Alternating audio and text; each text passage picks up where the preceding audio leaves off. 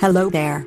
I am Sharp A3, you designated MEGUI processing system, and I will be your backroom survival instructor for the foreseeable future. I'm sure we'll all get along just fine. Today, we'll be discussing the basics. What are the backrooms?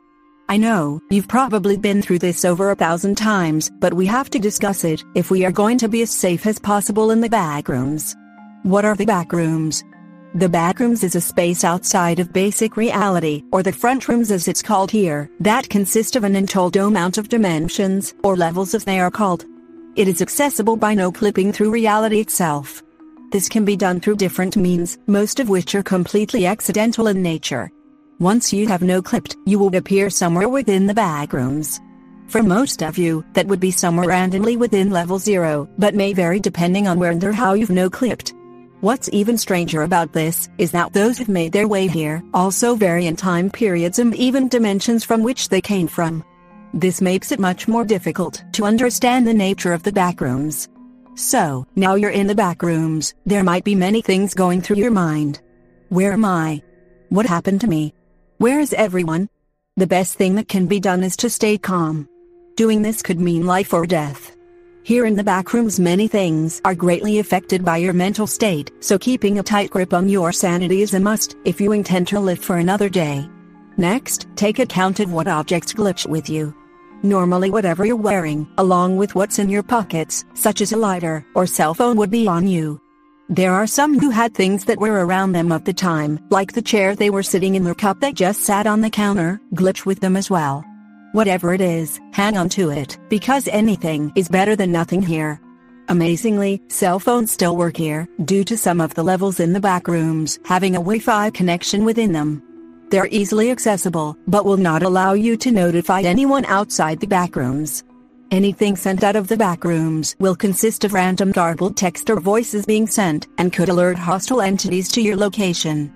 Under no circumstances should you turn on GPS location finders or any other GPS functions on any capable devices, for this will almost guarantee a hostile entity finding you. How do they use your GPS to track your location? We still don't know. Surviving the backrooms. How to properly survive in the backrooms depends on which level you find yourself in, but there's a few universal tips that carries through most of the levels. Number 1, bring as little attention to yourself as possible. There's many things here, most of which will kill you if given the chance, so it's for the best if you try to stay as sneaky as possible while traveling the backrooms. Number 2, always keep your bearings on where you are. Whether that's spatial or temporal. It's extremely easy to lose your way in the backrooms, so keeping a tab on where you're coming from and where you're going will be a key part to surviving long term. It's also important to keep track of how long you've been somewhere. Time works vastly different here than in the front rooms, sometimes working on an individual level. So be smart and keep track of time as well. Number 3, though the time it takes to die of starvation or thirst is greatly extended, the effects of which still begins around its normal rate.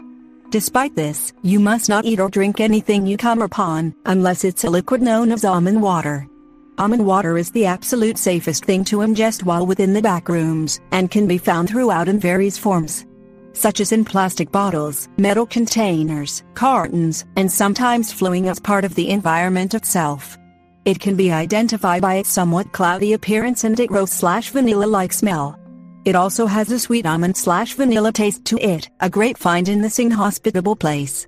Number 4, even though the amount of time you can go without dying of sleep deprivation is also greatly extended just as with thirst and hunger, its effects still happen around its normal rate and sometimes in a more drastic way. It's not recommended to do this, unless in a very safe and secured area, but at some point you will need to sleep. Doing this helps keeps your sanity in check. The next rule will drive home just how important that is. Number 5, the most important rule, keep your mental integrity in check. I cannot stress enough how important it is to keep a level head here. From the entities, to the environment, to even your psyche itself, everything is against you, so you must be ready to meet anything and everything with the calmness of a summer breeze. That will be all for today.